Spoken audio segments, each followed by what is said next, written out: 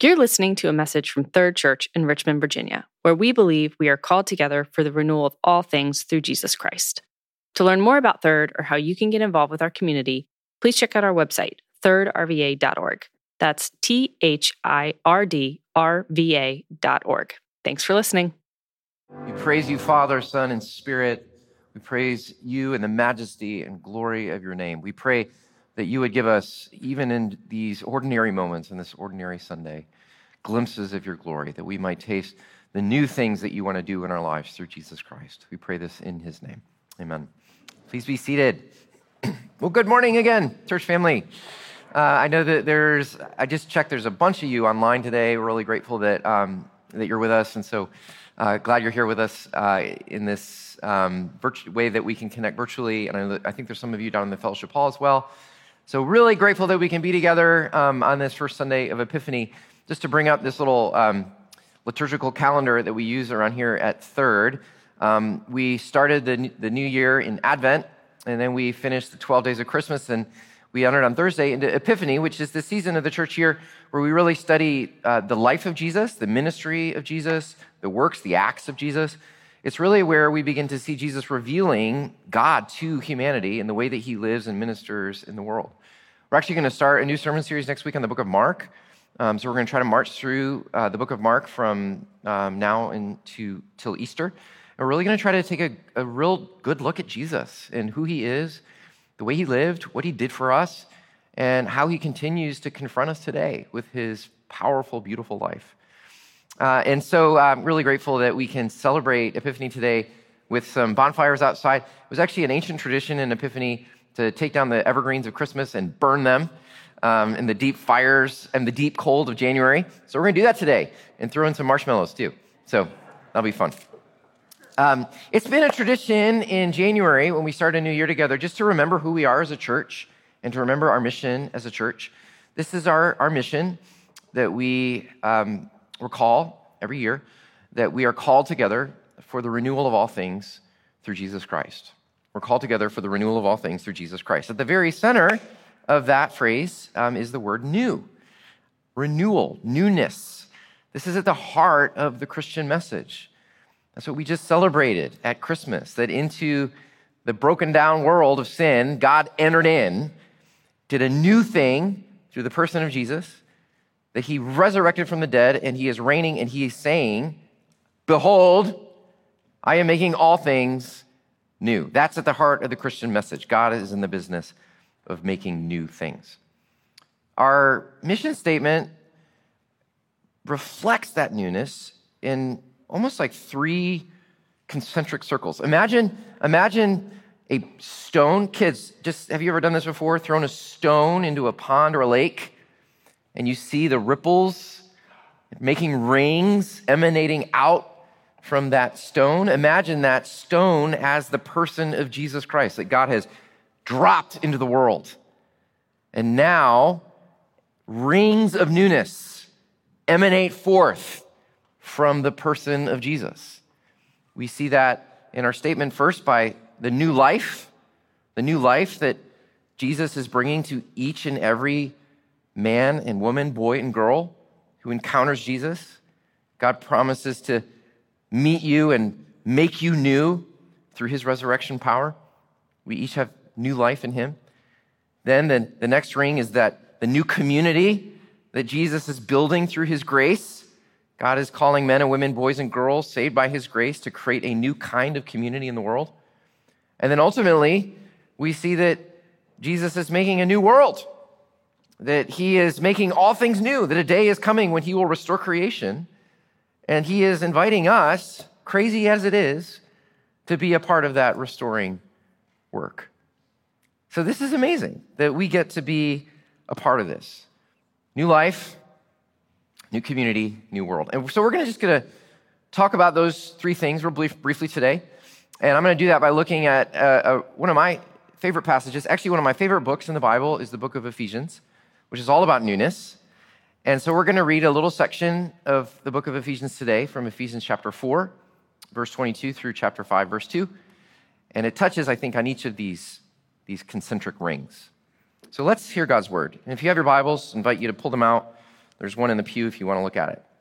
Ephesians chapter 4, starting at verse 22.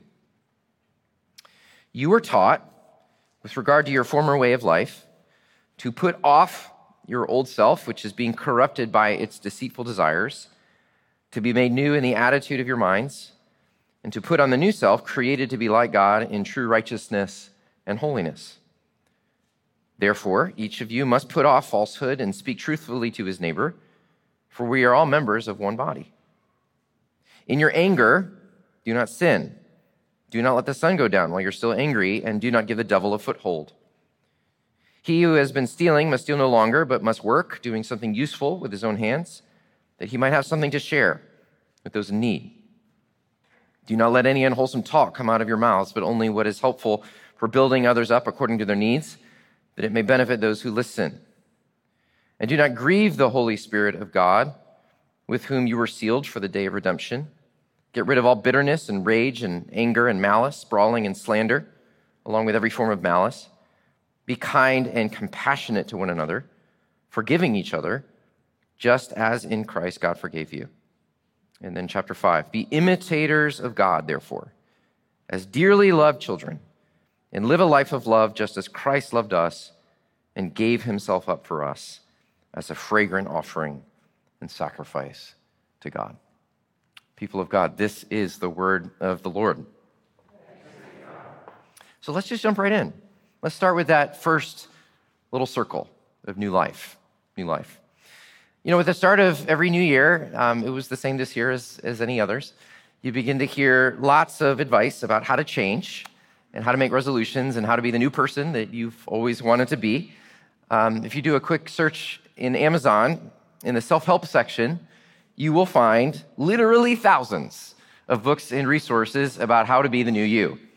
How to overcome bad habits, find the right job, find the right person, make the right amount of money, be the man and the woman that you want to be a better parent, whatever. But nearly every one of these things focuses on mechanics, right? 10 steps to this, 5 steps to that. How to have better habits, how to try harder, think better, speak more skillfully, organize or work more productively, etc. The assumption is, in most of these resources, that you have already what you need to be a better person, to be the person that you want to be. And all it takes is a little discipline and some hard work, maybe a new attitude, and you can do it. And that's really the American way, right? You can do anything. We've all been told that since we were little kids. You can do anything and you can be anything and you have what it takes to become the person that you want to be. Now, I actually have some appreciation for these books. I'm sort of a productivity nerd myself, and I love to read all these books about productivity hacks, so I'm not trying to throw shade too much on that stuff. I just want to acknowledge and us point out that the Bible has a really different view on the capacity of human beings to make lasting and permanent change.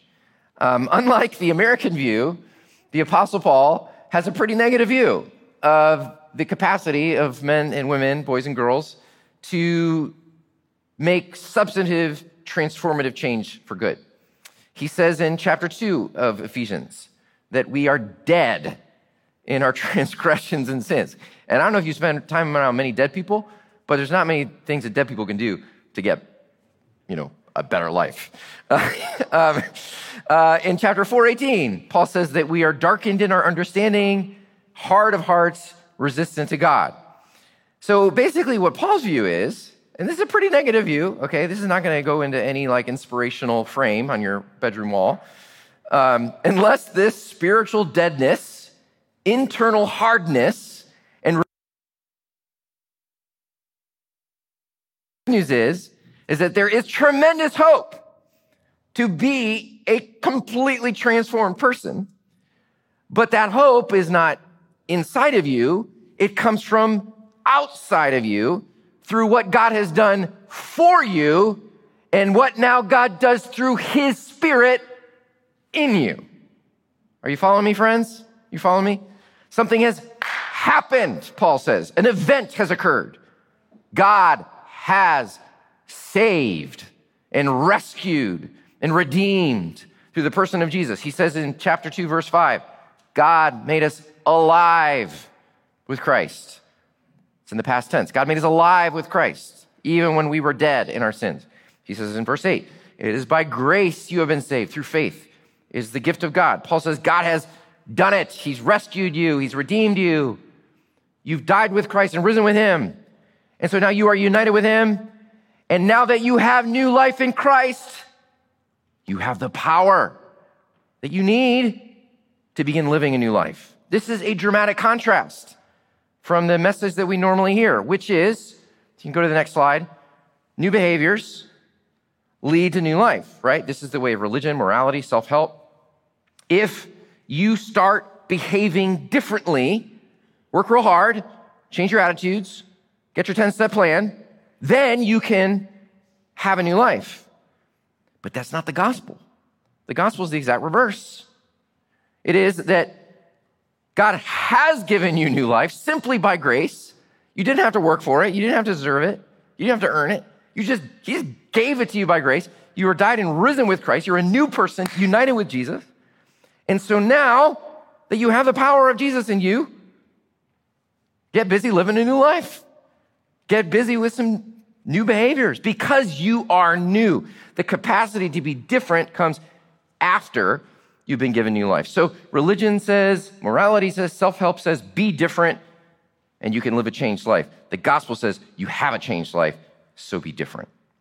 In order to do something new, you have to be something new. And this is what the gospel offers. I'm just going to brag a little bit about what is probably the coolest thing I did last year in 2021. So I've only ever been to one professional basketball game in my life. And it was December this past year. I went with some buddies. And I happened to be at this game. It was at Madison Square Gardens in New York City. And the New York Knicks were playing the Golden State Warriors. And it happened to be the game that this really good basketball player named Steph Curry broke the NBA all-time record for three-pointers. It was amazing. And I got to be there. And there were all these like famous people there. And I was not one of them. But it was pretty awesome. Now, I started thinking, what if I wanted to be as good as shooting three-pointers as Steph Curry? What would I do? Well, I would study everything he does. I would practice like him. I would eat like him. I would live like him. I would do everything that Steph Curry does, practice relentlessly. Let's say that I did this. Kids, I'm going to ask you a question in just a second. Let's say I did this. I just did everything exactly like Steph Curry for the next 5 years of my life. I quit my job and this is the only thing I did. Raise your hand if you think in 5 years I would play just like Steph Curry. Not a single one of you. That is so terrible. Why? Why would I not play like Steph Curry? Well, look at me. I'm a white guy with a 3-inch vertical jump, right? It's not in my DNA. It's not in my genes. I don't have the capacity for it. Who do you think has the best chance of playing like Steph Curry? His kids. Yeah. Steph Curry and his kids. Why? Because his kids, he has 2 daughters and a son, they actually have the literal DNA of Steph Curry within them. They'll still have to practice. They'll still have to hone their skills. But they have something that I nor any of you have that is the power of Steph Curry's own life within them. So y'all, I think we all would say that we want to be more like Jesus in 2022. Do you want to be more loving? Do you want to be more kind? Do you want to be more forgiving? Do you want to be less impatient? You could study Jesus. You could observe Jesus. You could try real hard to be like him. You might make some incremental improvements, but they won't be lasting or permanent. What you need is power. You need his DNA. You need his very life in you. And this is what we are given in the gospel. Through faith in the person of Jesus, we are given power, unity with the person of Jesus. Christianity is not about behavioral change. It's not about trying harder. It's not about niceness. It's about newness. It's about God doing something entirely new in you, that his power is now at work in you. Jesus is not a self-help guru. He is not offering you a 10-step plan, how to be good. He is offering you his very life in you, filling you with the power of his Spirit. He's not offering you more information. He's giving you transformation, his very self, saving relationship with him. Have you received that? Is that what your Christianity looks like? Transforming power, a life united with Christ? That's what it means to be a Christian. Every day to wake up, remind yourself who I am in Christ, dying to my old self, rising to the new by faith in him. Okay? That's the new self that God wants to give us in Christ. That's the first ring, okay? Now, this new self, let's go to the next slide, because we're going to talk next about new community. This new self, you already are in Christ. There's a great story about St. Augustine. St. Augustine, before he became a Christian, lived a very, very sexually promiscuous life. And one day, he was walking along, and one of his old lovers saw him in the street, and she called out, "Augustine, it's me." And Augustine cried out back to her, "Yes, but it is not me." And what he's saying is, I'm not the same person that I was. I've been changed. I'm a new person in Christ. And therefore now he is practicing every day, putting off and putting on, living out this new identity that is now his in Jesus. And this is our task as followers of Jesus. In verses 25 through 32, if you look with me at your text, Paul gets very practical about how to do this, putting off and putting on. And what's fascinating about it is that all of his examples of these new behaviors have to do with relationships. They have to do with the Christian community, promoting love and unity in the body. This is another huge theme in the book of Ephesians. In chapter 2, Paul talks about how through Christ, God has torn down the dividing wall that divided the peoples of the earth, the Jews and Gentiles, and everything that separates humanity through our hatreds and bigotries and divisions. Jesus Christ has torn it down to create a new kind of humanity that is grounded not in common ethnicity or race, not in common politics or worldview, but is a new community that's grounded in the grace of Jesus alone. So as people are changed, as individual people are changed by Christ and begin living out their new identity, it begins to make a new kind of community that is based on Jesus and his grace. The Christian community is the laboratory, if you will, where we begin to live out our new identities in Christ, where we learn how to live out the new power that we have in him. It's easy, isn't it, to think of yourself as a kind and loving person when you're sitting in a room by yourself. I am such a great person. It becomes much more challenging when you are in relationship. I've actually heard men say to me, "Look what she's done to me. I wasn't an angry person until we got married." Yeah, right, dude. I just laugh. That's so funny. I used to say that too. Of course she didn't cause you to be angry. You were angry all along. It's just that the relationship exposed it. The conditions of the relationship exposed what was always there.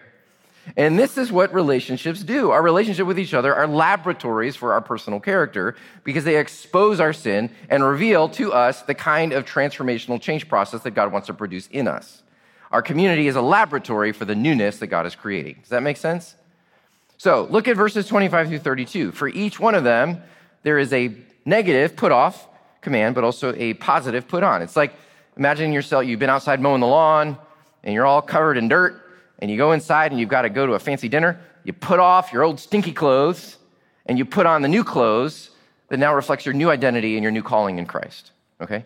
So I'm just going to blaze through these real quick. First of all, he says, put off falsehood, put on truth, verse 25. Falsehood includes lying, of course, but any ways that we could distort the truth or exaggerate, alter a story to make ourselves look better or make other people look worse. Ever done that? You know, it's really crazy because among our politicians and public leaders now, lying and obscuring the truth to advance a particular agenda is just like common accepted practice among everyone. And Paul says that when we do this, we are actually fragmenting the body of Christ. He says we should be truthful, quote, because we are members of one another. So when you lie or fudge the truth to a fellow brother or sister in Christ, you are actually, imagine yourself cutting off a finger off the body. This is what we're doing. Practice honesty and faithfulness. Be true to one another because that brings unity and health to the body. Verse 26, put off anger. Put on peace. if you know this, Paul doesn't actually forbid anger. Rather, he says, in your anger, do not sin. Anger is actually an attribute of God. God is holy, has holy anger, because holy anger is fueled by love and is hateful towards all that prevents someone from flourishing, right? The problem is most human anger is not holy anger. I think I've had holy anger like twice in my whole life. Most anger is driven by ego, pride, right? Most of the anger that we've seen in our public life the last 2 years has not been driven by love, but has been fueled by selfishness and pride. When the way I want my life to be has been obstructed, right? Paul says when we give into this kind of selfish anger, we actually give the devil a door to enter into our souls. Our unholy anger divides and separates communities, which the devil loves because he's the splitter, right? So put it off, Paul says. Put on peace instead. Any harm in your relationship, repair them quickly, even before you go to bed, before the sun goes down. Okay, verse 26. Next one is, he says, put off stealing. Put on honest work. Now, you might say, oh, I got to pass on this one because I stole a piece of bubble gum when I was 5, but nothing since then. Wait. Look what Paul says. He says, look at the context. He says, we should all work so that we can what? Share with the needy. So the purpose of our work when you become a Christian is changed.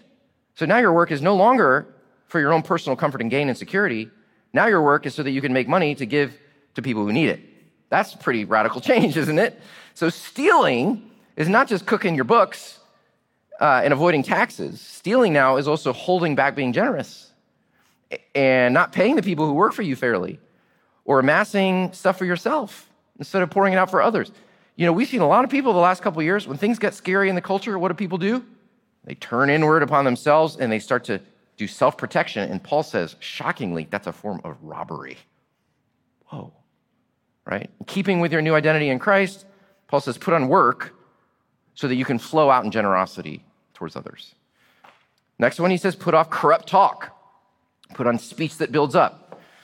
You know, we often use careless or hurtful words in ways that disguise the corruption, the rottenness. Rotten is actually the word he uses, the rottenness beneath. We share gossip in the form of a prayer request, right? We say something mean, but then couch it by saying, oh, bless her heart, she's such a mess, right? You just can't resist the snide remark to your spouse that you know will get them where it stings. In the last couple of years, there have been so many opportunities to say mean or derogatory things about people that you disagree with, whether it's about politics or masking or racial justice or some political party that you hate or whatever. All of this, Paul says, is rotten to the core, harms the body. Our speech, like God's speech, is meant to create new things, build up, right? That it may benefit those who hear, Paul says. Our speech, as James reminds us, has the power of death or the power of life.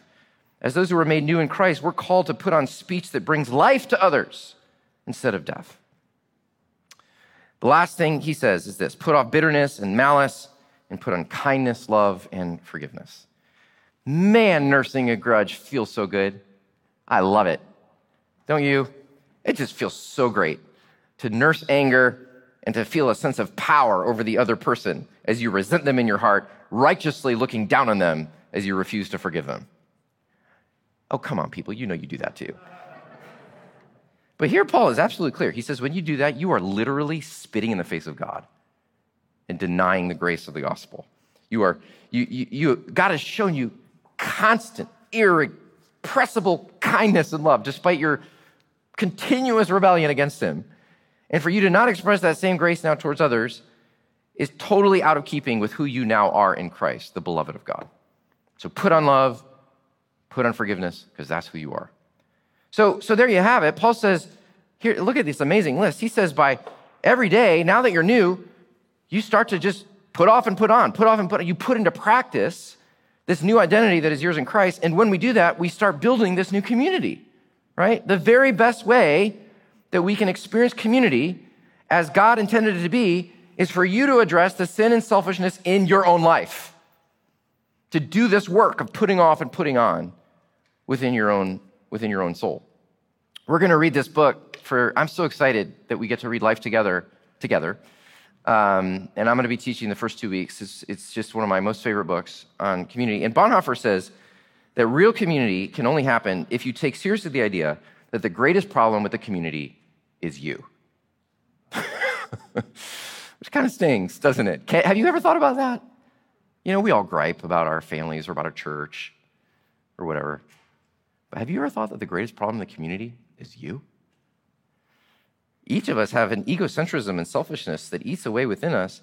And Bonhoeffer says the best contribution we can make to the community is by going to battle with the sin within us, taking on the new self that is ours in Christ. This is the greatest gift that we can offer, is a commitment to put to death our old selves and to practice daily the new selves that we've been made in Christ. And so we want to invite you into that in the coming months, to do this hard and good work together. It's been a hard couple years for community. It really has, hasn't it? And so we want to invite you to, where our community muscles are sort of atrophied a little bit. Like we've forgotten how to do this stuff. And so we want to invite you to get into practice again. So we're going to start trying to do some of that. That's why we're spending 7 weeks studying community and what it means to live in radical Christ-centered relationships. So I hope you come to the Feb term. This is why we have lots of groups available, so that it's easy to think of yourself as a great Christian when, like I said, living by yourself, but when you start to have to rub shoulders with people, you see a lot of stuff that's yucky in you. And that's a good thing. So get into a group, get into a parish group. We're also going to try to do more events like we're doing today, where we just remind ourselves that our life is lived in the context of one another. So new life, new community, and there's one last thing that Paul says, and this is a very short point, don't worry, is new world. Our mission statement says, called together for the renewal of all things. God is on a mission to renew everything, right? He's not just saving souls. We love to say around here at Third that God is making a whole new creation. He is not just saving souls. He is mending bodies. He is restoring communities. He is renewing the world in every way that it needs to be renewed. He is bringing about a day where there will be no more poverty, no more hunger, no more strife, no more murder, no more racism, that every tear will be dried and every body will be restored. I mean, that's amazing, right? The renewal of all things, that we exist as a church. I just never want us to forget this Third Church family. Why does Third Church exist? Do we exist for the good of our own members? No, we do not. We exist for the good of the world that is in need of Jesus and the need of hope. That is why we exist. And when we get all wrapped up in our own little battles within our own church body, we are actually denying the great mission that God has given us to exist for the sake of our neighbors, to exist for the sake of the world. We're called together for the renewal of all things. But that's pretty overwhelming, isn't it? How am I, with my little life, supposed to be a part of the renewal of all things? It's so overwhelming. Look at how the world is so broken. It's so messed up. And I can barely get my kids breakfast in the morning. Right? How am I supposed to be a part of fixing the world? Right? Well, look, John Tyson, a pastor in New York City, recently said in a podcast I listened to, the only way not to be overwhelmed by the needs of the world is to ask God what he wants you to do about the world. The only way to not get overwhelmed is to ask God what he wants you to do about the world. He's not asking you to fix the whole world. Only he can do that. He's not asking you to bring about a renewed creation. Only God can and will do that. Like a small child sowing seeds into a big old field that his daddy is farming, God is calling us to participate in whatever small way in this great work that he is doing. That's why we're welcoming one Afghan family into our community. We're not saving the whole refugee crisis, but we are welcoming and adopting one Afghan refugee family into our community. That's why we have our own Wednesday tutoring program here on Wednesday night. We're not solving the immigrant and refugee problem in Richmond, but God's called us to do this one thing, right? That's why we encourage our parish groups to be the hands and feet of Christ in their own neighborhoods and parishes. They're not fixing Richmond, but they're sowing the love and mercy of Jesus to their neighbors, right? And here's the really good news. One of the best ways that we can be a part of this new world project that God is doing is simply being this new community of love that he's called us to be. It says in chapter 5, be imitators of God, therefore, as dearly loved children, live a life of love, just as Christ loved us and gave himself up for us as a fragrant offering and sacrifice to God. You see what he's saying? As we live out this new life in Christ, as we practice this work of loving one another, putting off, putting on these new behaviors, we actually begin to imitate God and therefore resemble him. Through our works of love towards one another, we actually begin to show the world the mercy, the kindness, the forgiveness, and the love of God. We display the gospel to the world. And in this time of immense division, hatred, and suspicion, one of the greatest gifts that we can ever offer is to simply mirror and display the hope and the goodness of the gospel to a world in turmoil. So friends, God has called us together for the renewal of all things through Jesus Christ. It's a huge mission, and yet it is very simple and can be very small. Get to work, brother. Get to work, sister, being the new person that you already are in Jesus. Get to work putting off and putting on. Get to work doing the work of love in community. And these are the small things that are a part of God's big mission. There's an old story about a person who encounters two stonemasons, each hewing a massive stone. He asks the first man what he is doing, and the man replies, "I'm cutting a stone." He asks the second man what he is doing, and the man replies, "I am building a cathedral." Sometimes your daily work of putting to death your sin, putting on your new identity in Christ, repenting in your family, in your community, extending and receiving forgiveness, asking for mercy, putting off anger, putting on peace. All this work feels so small, so ordinary, like cutting stone. And yet through these small works of God, through these small works of love, our mighty God is building a cathedral. He is taking our tiny little works of faith and love, and he is incorporating them into his world-changing mission of newness to renew all things. So let's pray. And I just would invite you to just think about one thing that in your life, personal life, that you really know that God wants to see changed. And then just think about one thing in your relationships that you long to see changed. And I just want you to offer that to God right now.